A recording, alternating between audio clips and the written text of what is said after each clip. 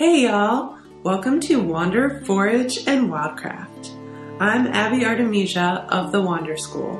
Each episode I bring you stories, tips, and tricks from foragers and wildcrafters around the world to empower you on your wild path. Please remember to practice safe foraging by being 100% positive of your identification before consuming anything wild. Happy listening! Come on everyone and gather round. Listen to the soothing in this sound. I'm here to tell you that medicine don't come from a pill, it grows in the ground. The medicine we need grows all around us. Hey y'all, it's Abby and this is episode 4. I am super excited because today I'll be talking to my good old friend Doug Crouch from Trio Permaculture at Treasure Lake in Kentucky. Doug and I have known each other for years and we love to collaborate and co-teach. We'll be doing that again on May 18th at his place in Kentucky, and we'll tell you more about that shortly. But right now, I want to introduce Doug. Hey, Doug. Good morning. Good morning, Abby. How are you? I'm doing pretty good on this rainy morning. That's good to hear. Yeah, it is a lovely spring morning here at my new digs in South Carolina. Also rainy, but finally gotten to get out and do some foraging and just foraged some black locust flowers last night. Do y'all have some of those down at the lake? Yeah, I saw your picture of that and I was quite amazed at wow, they're already out because, yeah, we have at least 2, maybe 4 weeks, depending on the weather, before we'll get black locust flowers. Right? Yeah, it's pretty amazing to me being in a new region and watching the difference, having come from North Carolina and then before that, Ohio. It's pretty cool to see the changes, and I keep a wildcrafting calendar. So I keep note of what is blooming and what I forage when and where. And so it's really great to keep track of all of that and see, one, how it changes in the same location, but then also how it changes from location to location. So yeah, I have been pretty amazed here to see things happening so soon. And so if you want to check that out, you can check out my Instagram and Facebook accounts at the Wander School. And I posted the recipe for the black locust fritters and then some pictures of some dandelion fritter, a recipe for that, and wild greens fritters from my book, The Herbal Handbook for Homesteaders. So y'all can all check that out. But I want to talk a lot to Doug, and because he's just so amazing and a wealth of knowledge and an international permaculture superstar. So Doug and I joke about that, so just had to poke him a little bit. But yeah, Doug, you have such a wealth of knowledge and such an amazing background, and you do such cool things. So instead of me trying to describe all of that, I would love to hear you tell about your background a little bit and what you do now. Yeah, I was born and raised in Cincinnati, Ohio, and just kind of had a normal suburban upbringing. But always found ways to connect with nature when I was young, including the place that I'm at today, Treasure Lake, which my grandparents bought in 1983, and they've run several small businesses their whole entire lives until they ended. And it's still owned by the family, and I'm stewarding the 60-acre piece of land. And this piece of land really helped me to study ecology, because as it was going through its evolution, a friend was like, hey, if you want to run this place one day, maybe you should study something that supports that. And he was actually going to do a program called Fish and Wildlife Management at Hocking College, which is in the Athens Hocking region of Southeast Ohio. And so I left my comfortable suburban existence and embarked into a whole new field of study, and really, really just thrived with it once I got comfortable in the new social situation. And so studied fish and wildlife management for a couple of years there. And from there, I went out to the West Coast to study fisheries biology and figured out I didn't want to become a biologist. It was not hands-on enough. And that's when I got in contact with the permaculture movement in 2005 and studied that in Oregon, and have been traveling the world working on farms and studying further ever since. And so Treasure Lake has always been a spot where I come back and do work.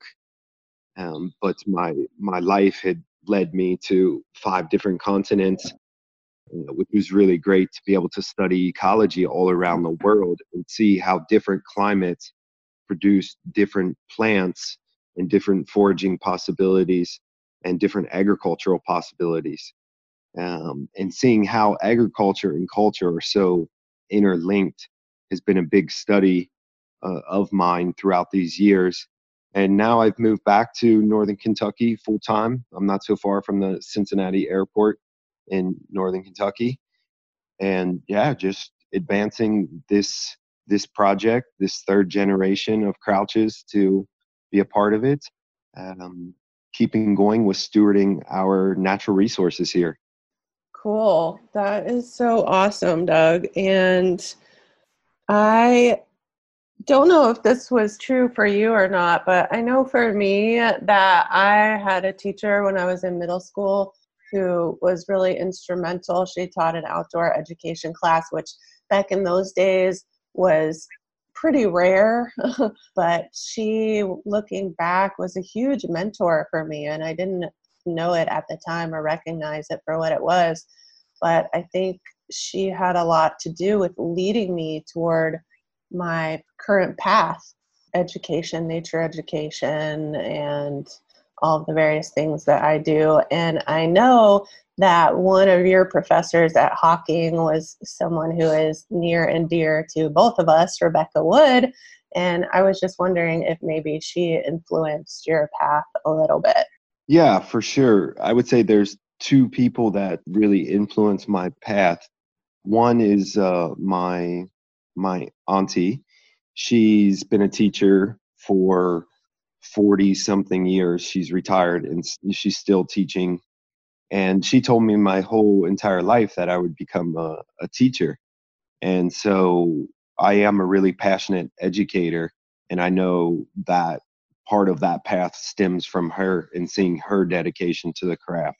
And then, Wow. yeah, when I went to Hocking and studied with, some really, really amazing professors, Rebecca Wood really stood out for me because she allowed the intuitive side of my nature connection to really be accepted and flourish. Where everything else was very technical. It was a 2-year technical degree. So, of course, that was the angle that the professors were teaching from. But she really allowed for the connection part. And she's an incredible wealth of knowledge. So, put those 2 things together, and that really framed how I see the natural world and how I try to teach people to not only learn plants' names and their medicinal uses or how to plant them agriculturally, but to really be able to connect to essentially the spirit of the plant or its essence, if you don't like the word spirit. Yeah, just embrace both halves of our brains for that connection. Mm-hmm. Yeah, I love that. Thank you. You put that so well. It really it still amazes me the the blessing of having someone like you did, like Rebecca, as a teacher at the college level, and especially somewhere like Ohio, where most people don't know that area, so they don't know that it's pretty liberal. But most people think of Ohio as pretty conservative, and to have a professor who is also a yoga teacher and into nature connection so much, which I think when it really comes down to it, most professors in that field are very connected to nature, but they wouldn't talk about that in class. Their love of nature is what brought them into that field, but they may not consciously connect it or speak about it in class because it's not widely accepted in the academic world. So especially, a little bit further back when we went to school, which was not that long ago, but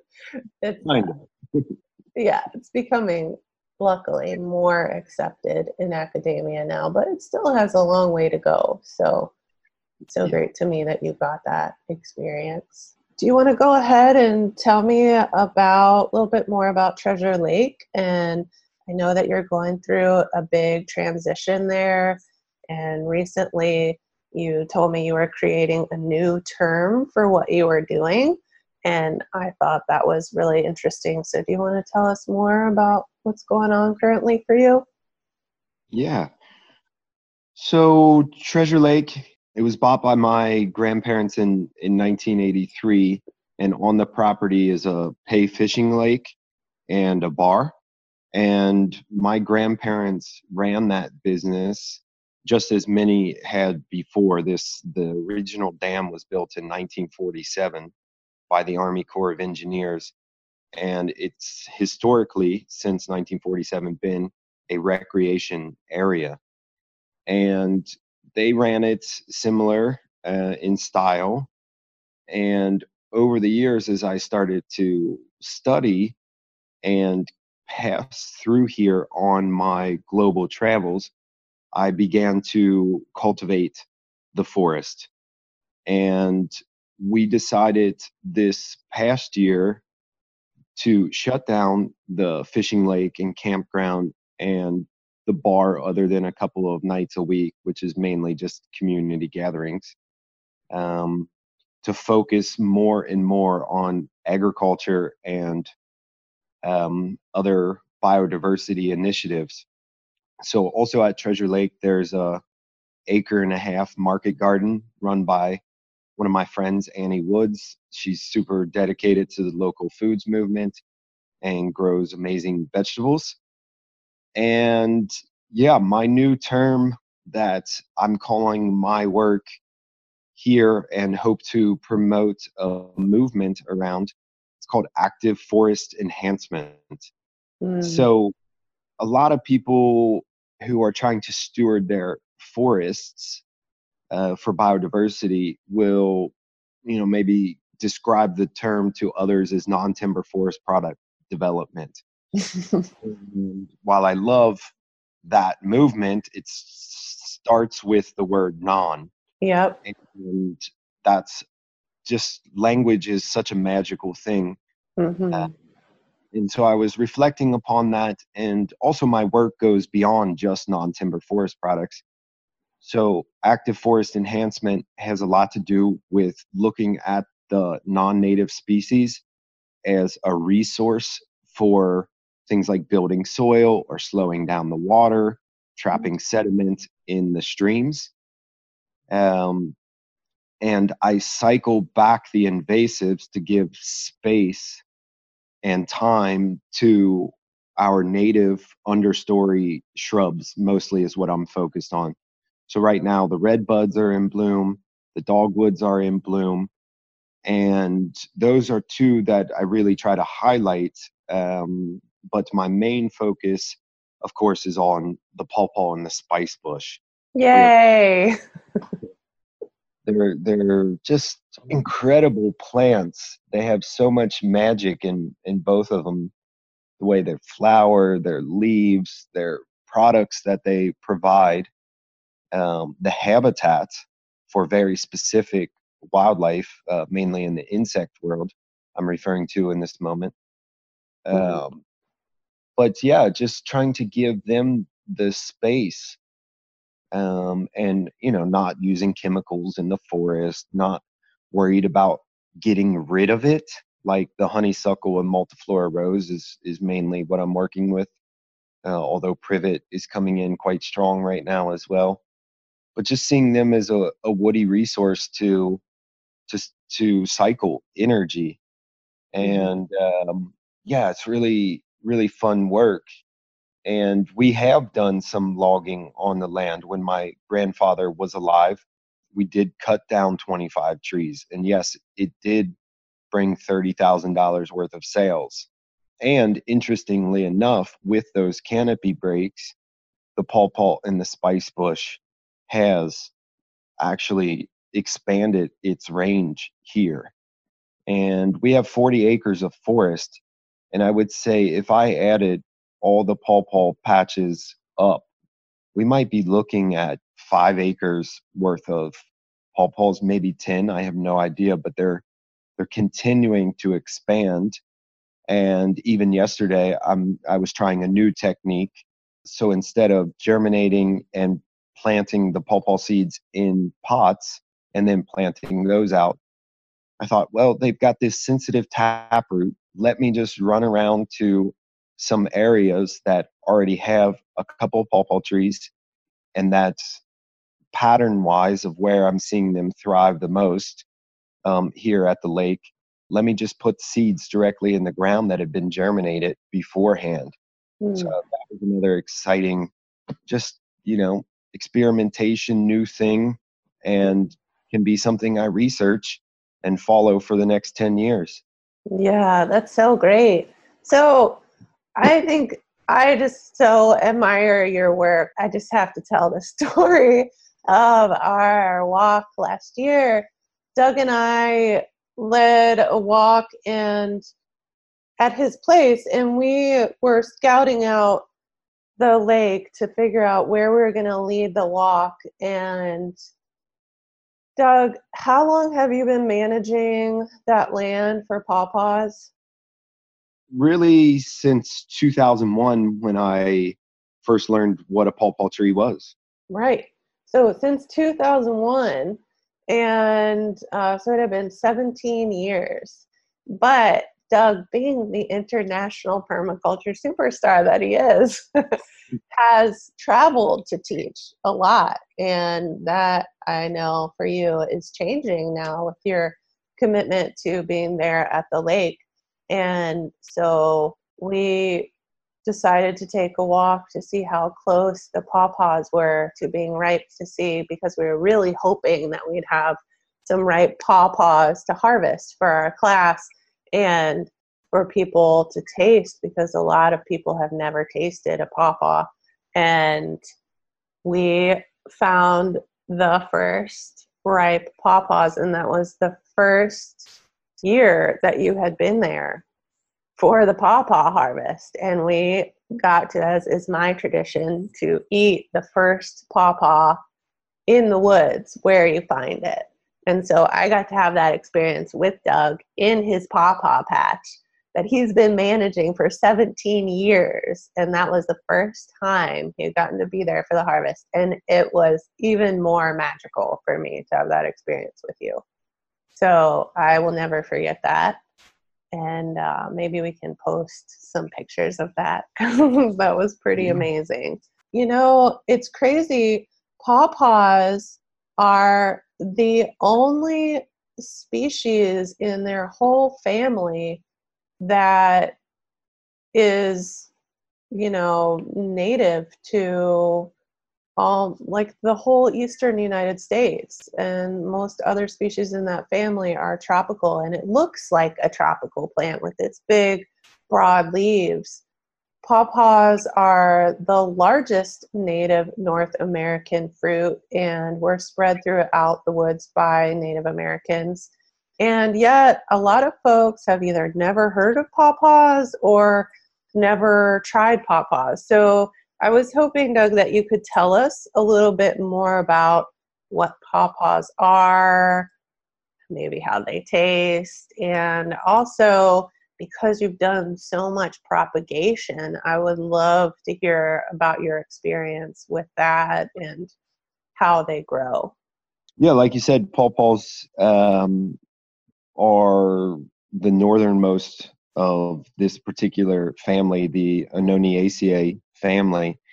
And I've planted or eaten annonas in various parts of the world, whether it's the tropical soursop or it's the more Mediterranean cherimoya. Yeah, it's a plant family that people love to eat the fruit throughout the world. Yet, yeah, here in the eastern half of the states, and pawpaw grows all the way up into Ontario as well. I have some friends propagating some by seed right now up there as well. But pawpaw, you'll see it listed as kind of an edge species, and people think it grows a lot by water. Um, but really, the way to think about pawpaw is it's a canopy break species because it does have its tropical sort of roots. Um, I see it all the time in the forest.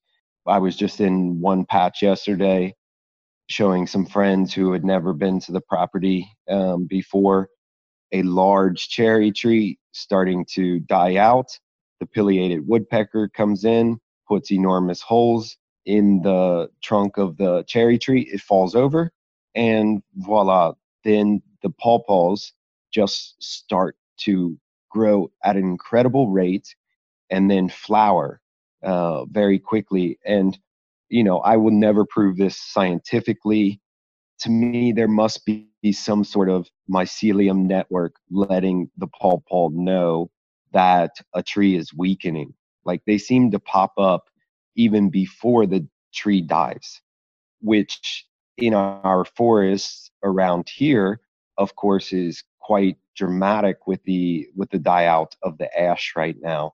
Mm-hmm. So, by water, you think, oh, that's where they normally like to grow, like on a stream bank. Well, actually, waterways right now, especially in the modern day with the incredible amount of rainfall and flooding that we're having is a place where canopy breaks happen often because the flooding will bring down trees. So then pawpaw's like, ooh, gonna sprout up. And pawpaws, are consumed by many different creatures, wildlife wise. So you have a vector already for propagation in the forest. So that's mainly raccoons and actually coyotes. Coyotes like to eat the fruit. They'll swallow the seed and then they poop it out. We don't have black bear around here in northern Kentucky yet. It's been a couple of supposed sightings, but due to our urban density around here, I don't know that that's actually true or going to happen. Mm. Yeah, the wildlife itself is a vector. So when you talk about sustainable foraging or ethical foraging, I won't take all the pawpaws out of the forest because I want to feed the wildlife. Again, my degree is in fish and wildlife. So giving more pawpaws space and time is not just about feeding myself and people, but also about feeding wildlife. But then I do take the fruit and I select the fruit for the biggest or particular flavors. So I have one patch on campsite 3 that are really abundant in terms of the amount of fruit that they produce, but it's small fruit, but it very much has a mango flavor. Mm. Whereas the patch that me and Abby ate the first fruit of last year that she was describing earlier, it's a much bigger fruit and has more of that classical custard apple taste that the family is named after. And then I've had the experience of planting 2 pawpaws at my parents' house in 2008. I bought that from a nursery in Southeast Ohio. And I planted them and built a swale in front of them, permaculture style, to deal with the runoff from the roof and the lawn and blah, blah, blah. And they have grown to be, very healthy and productive trees. And I can see that this might actually even become a cultivar, because those trees that I planted at my parents are seedlings of grafted varieties. So now I'm working with the second generation of that, of seedlings of grafted varieties, which is pretty exciting. So I take the pawpaw seeds out of the fruit, eat the fruit, or process it in some way, clean the seeds on a sieve that I use for natural building normally, and just washed all the fruit pulp off of them, and am not afraid to kind of rub it against the metal of this sieve as well.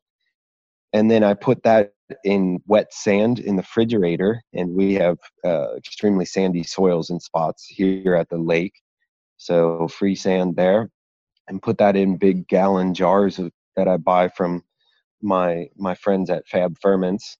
I reuse the jars for that, stick them in the fridge, and then in the springtime, take those out and put them into trays and really load the tray up.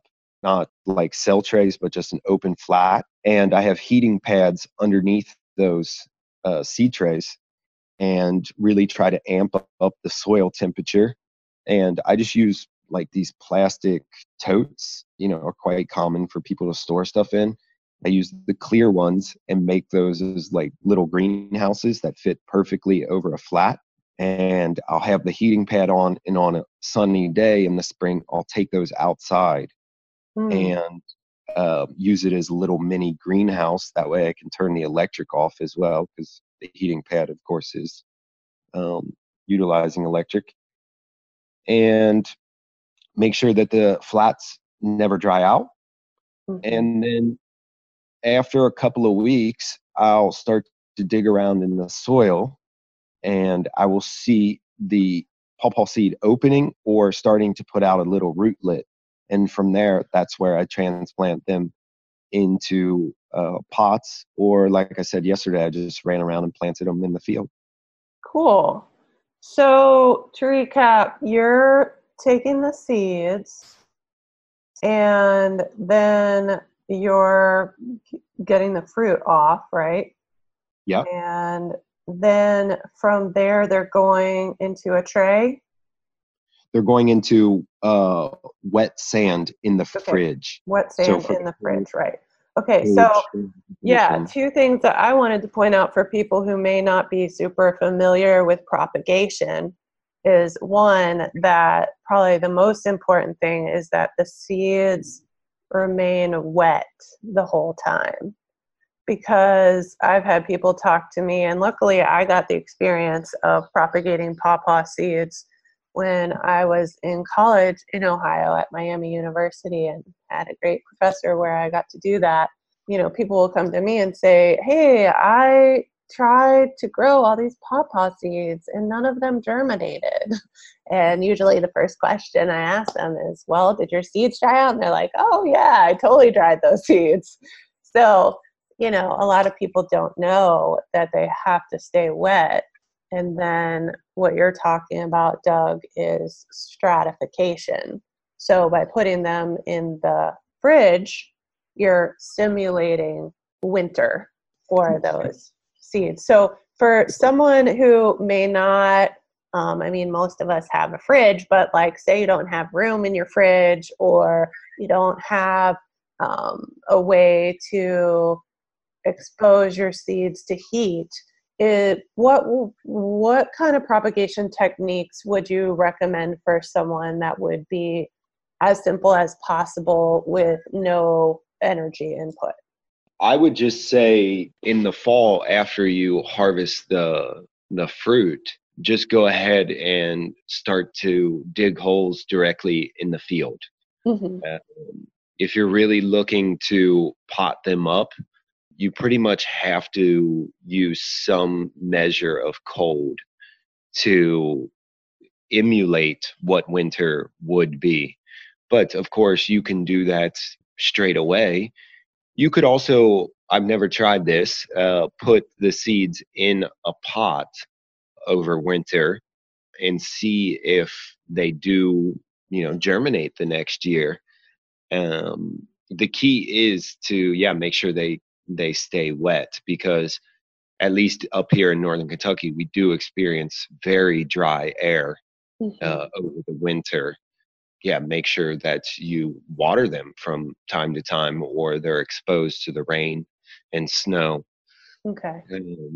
I use the technology of things like heating pads and these totes just to help speed it up. And For sure. actually, what I'm seeing this particular spring, with the addition of the heating pads, is, I would say, 99% germination rate. Wow, that's amazing. I could probably say 100, but yeah, let's just keep it at 99. That is so awesome. Thank you for that information. I think that will be really helpful for people. Well, before we go on, is there anything else you wanted to add to that you think would be super important for people to know if they're trying to grow their own pawpaws? Yeah, they prefer longer, deeper pots, because they do have a very deep taproot. So keep that in mind with your pot selection. The longer, deeper pots are more expensive for sure. And I'm, honestly just using like a piecemeal of pots, of being a pot recycler. As I move to more of the semi-commercial scale of pawpaw propagation, I will be, buying the deeper, longer tree tube pots, to ensure, that they set this deep taproot. But that's even why I really like the idea of being like the short film some of you may have seen, The Man Who Planted Trees. It's a fictional film made by the French, from a French book, and it's a really wonderful story of an elderly gentleman spending his lonely later years in life just running around planting acorns directly in the ground. And yeah, so I show that film in all of my permaculture design courses, and people really love it. And so that's what's inspired me to just go around and plant them directly in the ground, and you don't have to worry about the taproot being disturbed. Wow, that's so cool. What's the name of that film again? The Man Who Planted Trees. You can watch Okay. it on YouTube. Great. I'll put a link to that in the show notes. People want to find that. Wow, that's so cool. I love it. So, starting out in permaculture and teaching permaculture, I know that guilds are a part of that. And I'm wondering what kind of plants you usually see growing near pawpaws, and what you would recommend to folks to plant around pawpaws, and the specific habitat that they seem to thrive in. Yeah, I mean, in the wild, you will find just about everything growing near them, because they really are a canopy break species. And yesterday I was in a valley situation of pawpaws that I had planted a couple of years ago that I got from Andy Shiwi, who's also another amazing permaculture slash forager. I was looking for some different genetics, and he's out in Indiana, so bought some plants from him. But I saw tons of jewelweed in that particular situation during my observation. But again, in a valley, whereas another patch that I went to yesterday, there was lots of black cohosh growing underneath the pawpaw trees, which I was actually super stoked to see, because I had never seen that grow in the wild here other than the ones that I had planted. When I do it out in more of like an edible landscaping context, for example, like at my parents', I have plants like astragalus, false indigo, comfrey, um, Elaeagnus, the gumi, the cultivated one, not the Russian olive, Mhm. planted around it, and also plants like echinacea.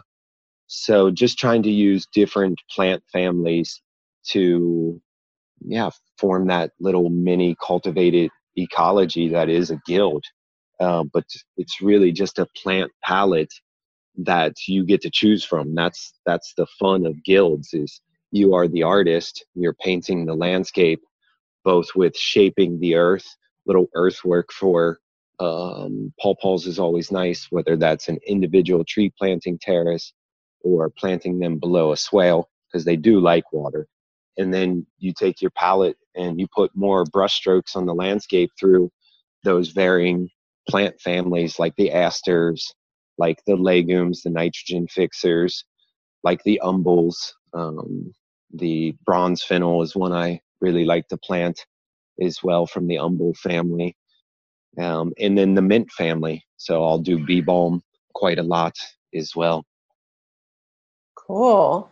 Well, maybe you can send me some of those guild plants that you'd recommend, and I can put it in the show notes.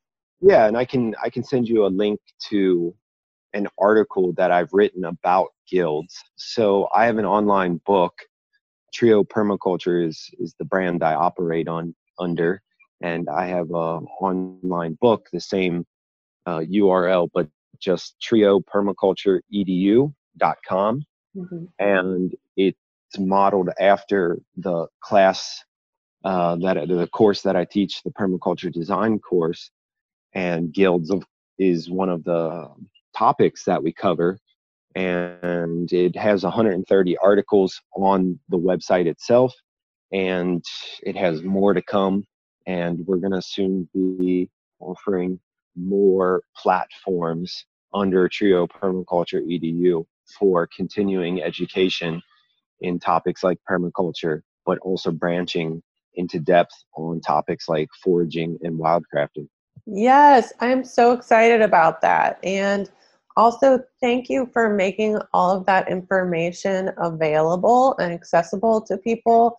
It is amazing. It's just such a huge base of information. So please go check that out. And Doug's website will be in the show notes. So make sure that you check that, and the link to the article on guilds that he was talking about. I'll put that in the notes as well. One other little thing, we're starting to run out of time, but I thought was important to mention, and maybe you could touch on for just a second, was a little bit more about how pawpaws grow, because they're clonal and they send roots out underground. And so that's the other thing some people will ask me sometimes is, hey, I wandered upon these pawpaws in the woods, or I planted a pawpaw and, I'm not finding any fruit. What's going on? And so maybe you could talk about that, Doug, and about how pawpaws are pollinated and what we need in order to get fruit if we're propagating pawpaws. Yeah, I would love to talk about that, because that is a big part of my program of active forest enhancement.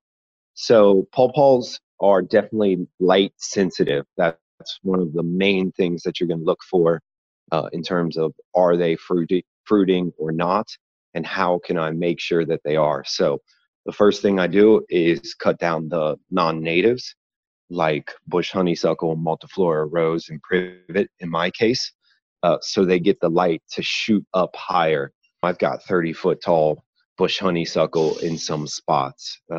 It's old growth bush honeysuckle, I like to call it. And then sometimes I'll even take out a box elder, a sugar maple, a hackberry that's only maybe like 4 to 6 inches in diameter, to try and get the pawpaw from the shrub understory into the subcanopy. And they do take about 5, 7, 8 years to flower for the first time. And the flowers are pollinated by flies. So if you actually smell a pawpaw flower, you really have to put your nose into it. It's not like this smell is going to be wafting in the air, but it will smell like rotting meat, like Right. carrion, to attract this very, how do we put it, carnal way of pollinating. It's an interesting symbiosis between the fly and the pawpaw. And if you haven't seen a pawpaw flower before, they are freaking amazing. They actually have 3 petals and 3 sepals, which is the outer ring behind the petals. But the sepals and the petals of pawpaws both look the same. They're both this beautiful dark maroon color. Again, I think that's probably because it's sort of the color of blood, and these pollinators eat dead things a lot of times, so they can see that color. But when the petals and the sepals are indistinguishable, they're called tepals. So if you want a fun botany word of the day, tepals. So they have 6 tepals, and it's this sort of bell-shaped flower that hangs upside down with these beautiful maroon petals and sepals. So we'll try and get some pictures of that, but it is in the blog, because I'll put pictures of Doug with his bio and some other pictures of pawpaws in the blog. So if you want to see some pictures of pawpaw flowers and fruit, we'll add that too. So sorry, go ahead. So pawpaws, they need 2 genetically different plants to produce fruit for the pollination. So yeah, because pawpaws do spread through their rhizomes, you may see a big patch that's 20, 30, 40, 50 square feet in size, but it can be just one plant. So keep that in mind, and that's why I'm introducing different genetics in various areas, because yeah, like where I was planting yesterday, I've seen that there's 8 pawpaw plants and they're flowering, but they're not producing fruit because it's actually just one plant that is spread underneath the ground through the rhizomes. It has plenty of light. It's on the edge of the lake, and there's basically an overstory of oak, but it's even closer to the lake, so that the light is not the reason. It's just that there's not the genetic diversity out there yet for the pollination. And Right. one of the things that I actually do to make sure my patches stay productive is I actually cut down pawpaws, and it's one of the hardest things to do. But because they spread through these rhizomes, you will get plant spacing at 1 foot, 2 foot, 3 feet, and it's just too crowded. So not only taking out the invasives and even some of the native stuff, I try to get my pawpaw spacing to 5, 8, 10 feet so that they have a full crown capacity. So if you look up the spacing of what they recommend, if you were going to plant them in, say, an edible landscaping type of situation or even an orchard, they'll say 12 to 15 feet, and some of the bigger cultivars, even 20 feet. Wow. But when you go into the forest, you get much more dense spacing. So I'll do this cutting to open up, more light and more canopy, and then that will bring on more fruit. That's great. Yeah, I'm so glad you mentioned that, because it's just great to me that you seem to have learned most of what you know about growing pawpaws from doing it, not from reading books, but from your years of experience of doing it and watching what works. So you have the experience to back it up. And that is super valuable for all of us. So yeah, so you were saying it's not like some people might think you don't need, pawpaws are not male and female, and you don't need one of each to cross-pollinate. You just need separate plants, so you have different DNA to cross-pollinate. Thinking of that, how many plants would you recommend would be the minimum if somebody wants to start propagating pawpaws? What would be the least number that they should start with? Yeah, two is fine. At my parents' suburban context, I have two seedlings of cultivars, Hmm. and there is a wild patch across the street, but that's maybe like 300 yards away. Whether or not the flies are able to travel that distance with the pollen, I have no idea. But just these two trees absolutely pump fruit. Whatever you can do to attract flies at this early time of the year that they're flowering is always warranted. So you have reports of people hanging roadkill or things like that in their pawpaw patches, or even rotating animals into pawpaw patches like goats. Of course, you have the famous site of Integration Acres in Southeast Ohio that combines goats and pawpaws. And I just think pawpaws are such an amazing plant for people to plant because we have so much deer pressure in our modern day, yet deer and goats don't eat pawpaw plants. Wow. So what a wonderful plant to be able to just plant and be able to just mulch and build your guild and hopefully get it some shade in its early years. But beyond that, yeah, you don't have to put big cages and things on them. I did have the deer step on my pawpaw plants at my parents' house, but it just damaged a branch or two, and then they Yeah. were able to grow quite big.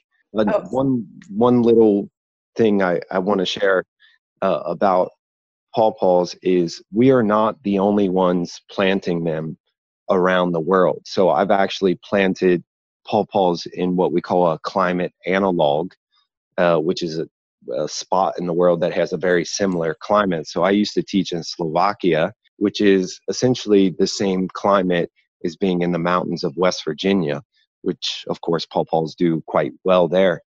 And we planted, all these same cultivars like sunflower and mango and Davis in Slovakia.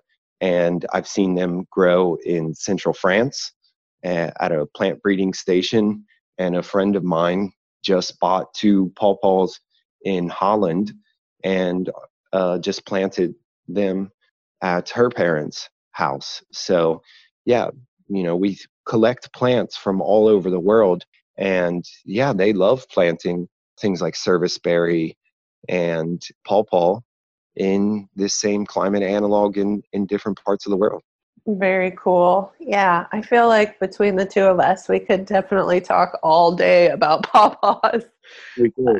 Yeah, I did. I just love the image because I've heard stories, I've never seen it, but heard stories of people hanging rotting meat up in the trees to attract the flies.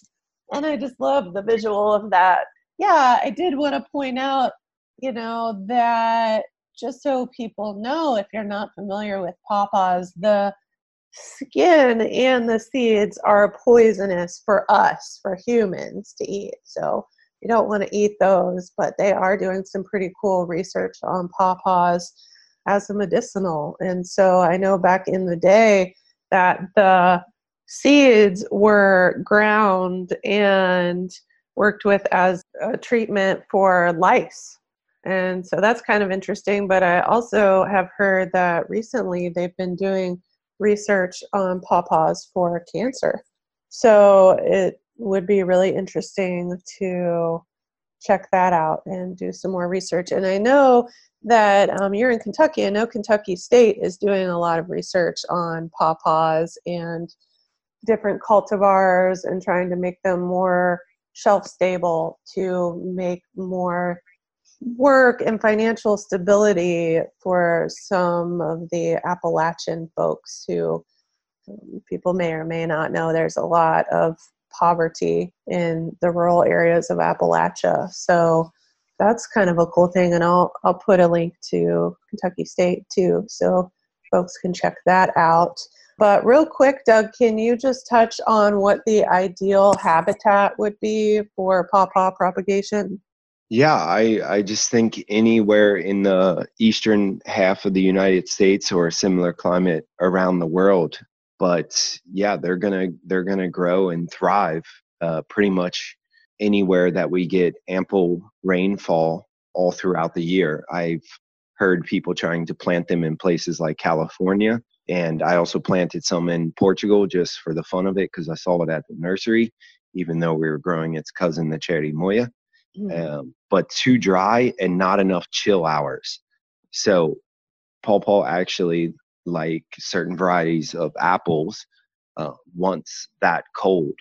Mm-hmm. Uh, if you're, propagating them more in a cultivation way, yeah, the getting the soil temperature up, which is why I'm using the heating pads and the little greenhouses. My friends in Ontario said they have them in a plastic bag in wet soil on their window seal to use that as like a little roots type of way to increase soil temperature because the seed is going to open up much quicker through a high heat situation in the soil.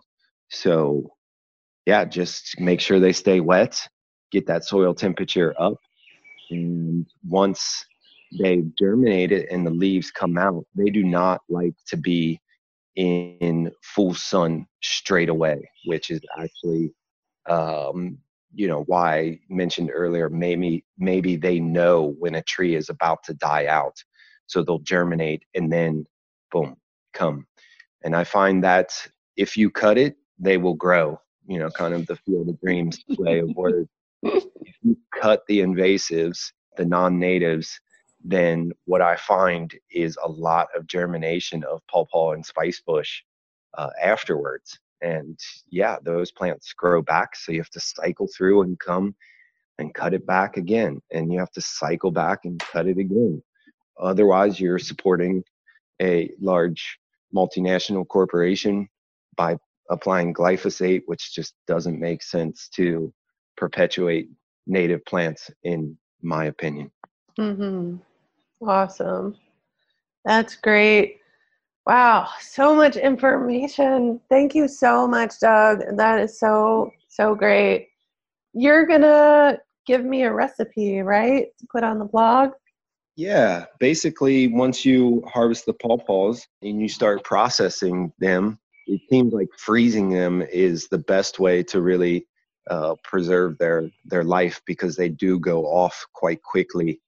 So making a mash out of the fruit and then combining that with some sort of milk, whether that's, cow or goat or almond milk or coconut milk, but also I'm going to experiment with hickory milk and then Ooh, add, nice. yeah, I learned about that last year at Plant Walkers and I'm going to try that this year. And then adding a little bit of a sugar resource just to sweeten it up a little bit more, take some of the acidity off. And we use maple syrup that we, you know, tap the trees and process into syrup here on the property as well, which gives it a really unique flavor. And the more we can produce our own sugars, the better off the planet is going to be because so many of the world's acres are dedicated to sugar production. Mm-hmm. Yeah. Cool. Well, I cannot wait to see that recipe. And we got to try it last year at our walk that we did, and everyone loved it. So I'm excited for that. Real quick, can you talk about our event coming up on May 18th, Planting Abundance? Yeah, so me and Abby have quite a good rapport of teaching together. So I'm really looking forward to this opportunity to do it again. It's been about 5 years now that we've been working together on Wow, education. that's That was amazing. first one was Pollination Fest 2014. So Yeah. yeah, so this time we're going to get deeper into the forests than we ever have before and look at some different diverse habitats here talking about foraging and wildcrafting, plant identification, and seeing how basically past land use does play such a part in what plants are there. So we'll be doing the assessment part in a holistic way that gives you clues on how to read the landscape. And plants are such an indicator of that, whether it's what plants are growing or what they look like or the age of the plants themselves. And then at the end of the day, we're going to put in some elderberries and other native medicinal plants into a zone that is in between campsite 3 and 4 here that I've been slowly developing since that same time of 2014 Pollination Fest when we harvested black locust for the stage. And that created a canopy break in this ridge that's in a valley. It's a quite unique landform. And so we're just going to get dirty and plant in more biodiversity and build off what is already there. Yes. Cannot wait. And Yeah, it's going to be so, great. yeah, and we'll be doing a lot of plant walking on the land there at Treasure Lake and I'll be talking about the edible and medicinal aspects of the plants that we see. And we'll also get to do some foraging, which will be super fun, and then take those plants that we harvest and make them into something delicious for our lunch. So, people often ask me like, okay, well now I know this plant, but what do I do with it? So this is your opportunity to see it and not only see it, but do it. So be hands-on. And we have early bird registration up until May 1st. So go ahead and get registered for that, and we'll see you in Kentucky. And so Doug, I'm going to post your website. Do you have anything else coming up that you want people to know about, or any other services that you offer? Not really. In the moment, I'm just quite focused on the development here at Treasure Lake, and we're in the process of building up the infrastructure to be able to host people for longer, more extended educational experiences and volunteering or apprenticing for a longer time. But Rome wasn't built in a day, so that will be coming before too long. And that's really the next step is when you're managing 60 acres, including what I call a 40-acre food forest, it takes a lot of hands to do so. And it provides a really great learning opportunity. If you're interested in this ecoforestry or active forest management, I would say this is one of the premier sites that you're going to see, because it has been happening for nearly 20 years. And we have a really great community of people in the area doing the same sort of work. And that's been probably the best part of my journey of moving back and becoming more full-time here, is not only experiencing things like harvesting the first pawpaws of the year with you last year, but just building really great relationships with the people around me. So we've got a nice little scene developing here in Petersburg, and just hope you guys plug in with this upcoming course or other classes or apprenticeships in the future. Yeah, I love it. Well, Doug, thank you so much, and keep doing the good work. What if people want to get a hold of you? Is the best way through your website? Yeah, best way is through the website. Has a contact form, and just drop me a line and contact me that way. Okay, will you say the website one more time? TrioPermaculture.com. Great. Cool. Well, Doug, thanks again. It has been such a joy to have you on and get to talk to you about pawpaws. Well, thank you, Abby. And I really appreciate the space to do so. As you can tell, I'm quite passionate about it. So I'm glad y'all are listening. Yep, and I'm looking forward to seeing you in Kentucky in a few weeks. Yeah, it won't be long. Yep. All right. Well, y'all, thanks for listening, and check the show notes for all those links that I mentioned, including a link to our Planting Abundance event coming up at Doug's Land, Treasure Lake, in just a few weeks. And that early bird registration deadline is May 1st, but of course you can register after that. And we hope to see you there, and we hope that you will plant some pawpaws. Thanks for listening, and happy foraging. Thanks for listening to this episode of Wander, Forage, and Wildcraft. Don't forget to check the show notes for all of the links from today's episode. Thanks so much to Tina and her pony for the use of their beautiful song, Medicine. I love hearing from all of you, so please leave me your comments. And if you like what you've heard, please rate and review this podcast and share with folks you know. You can keep learning and following my adventures on thewanderschool.com and the Wander School Facebook and Instagram pages. Happy wandering, foraging, and wildcrafting. Come on, everyone, and gather round. Listen to the soothing in this sound. I'm here to tell you that medicine don't come from a pill, it grows in the ground. The medicine we need grows all around.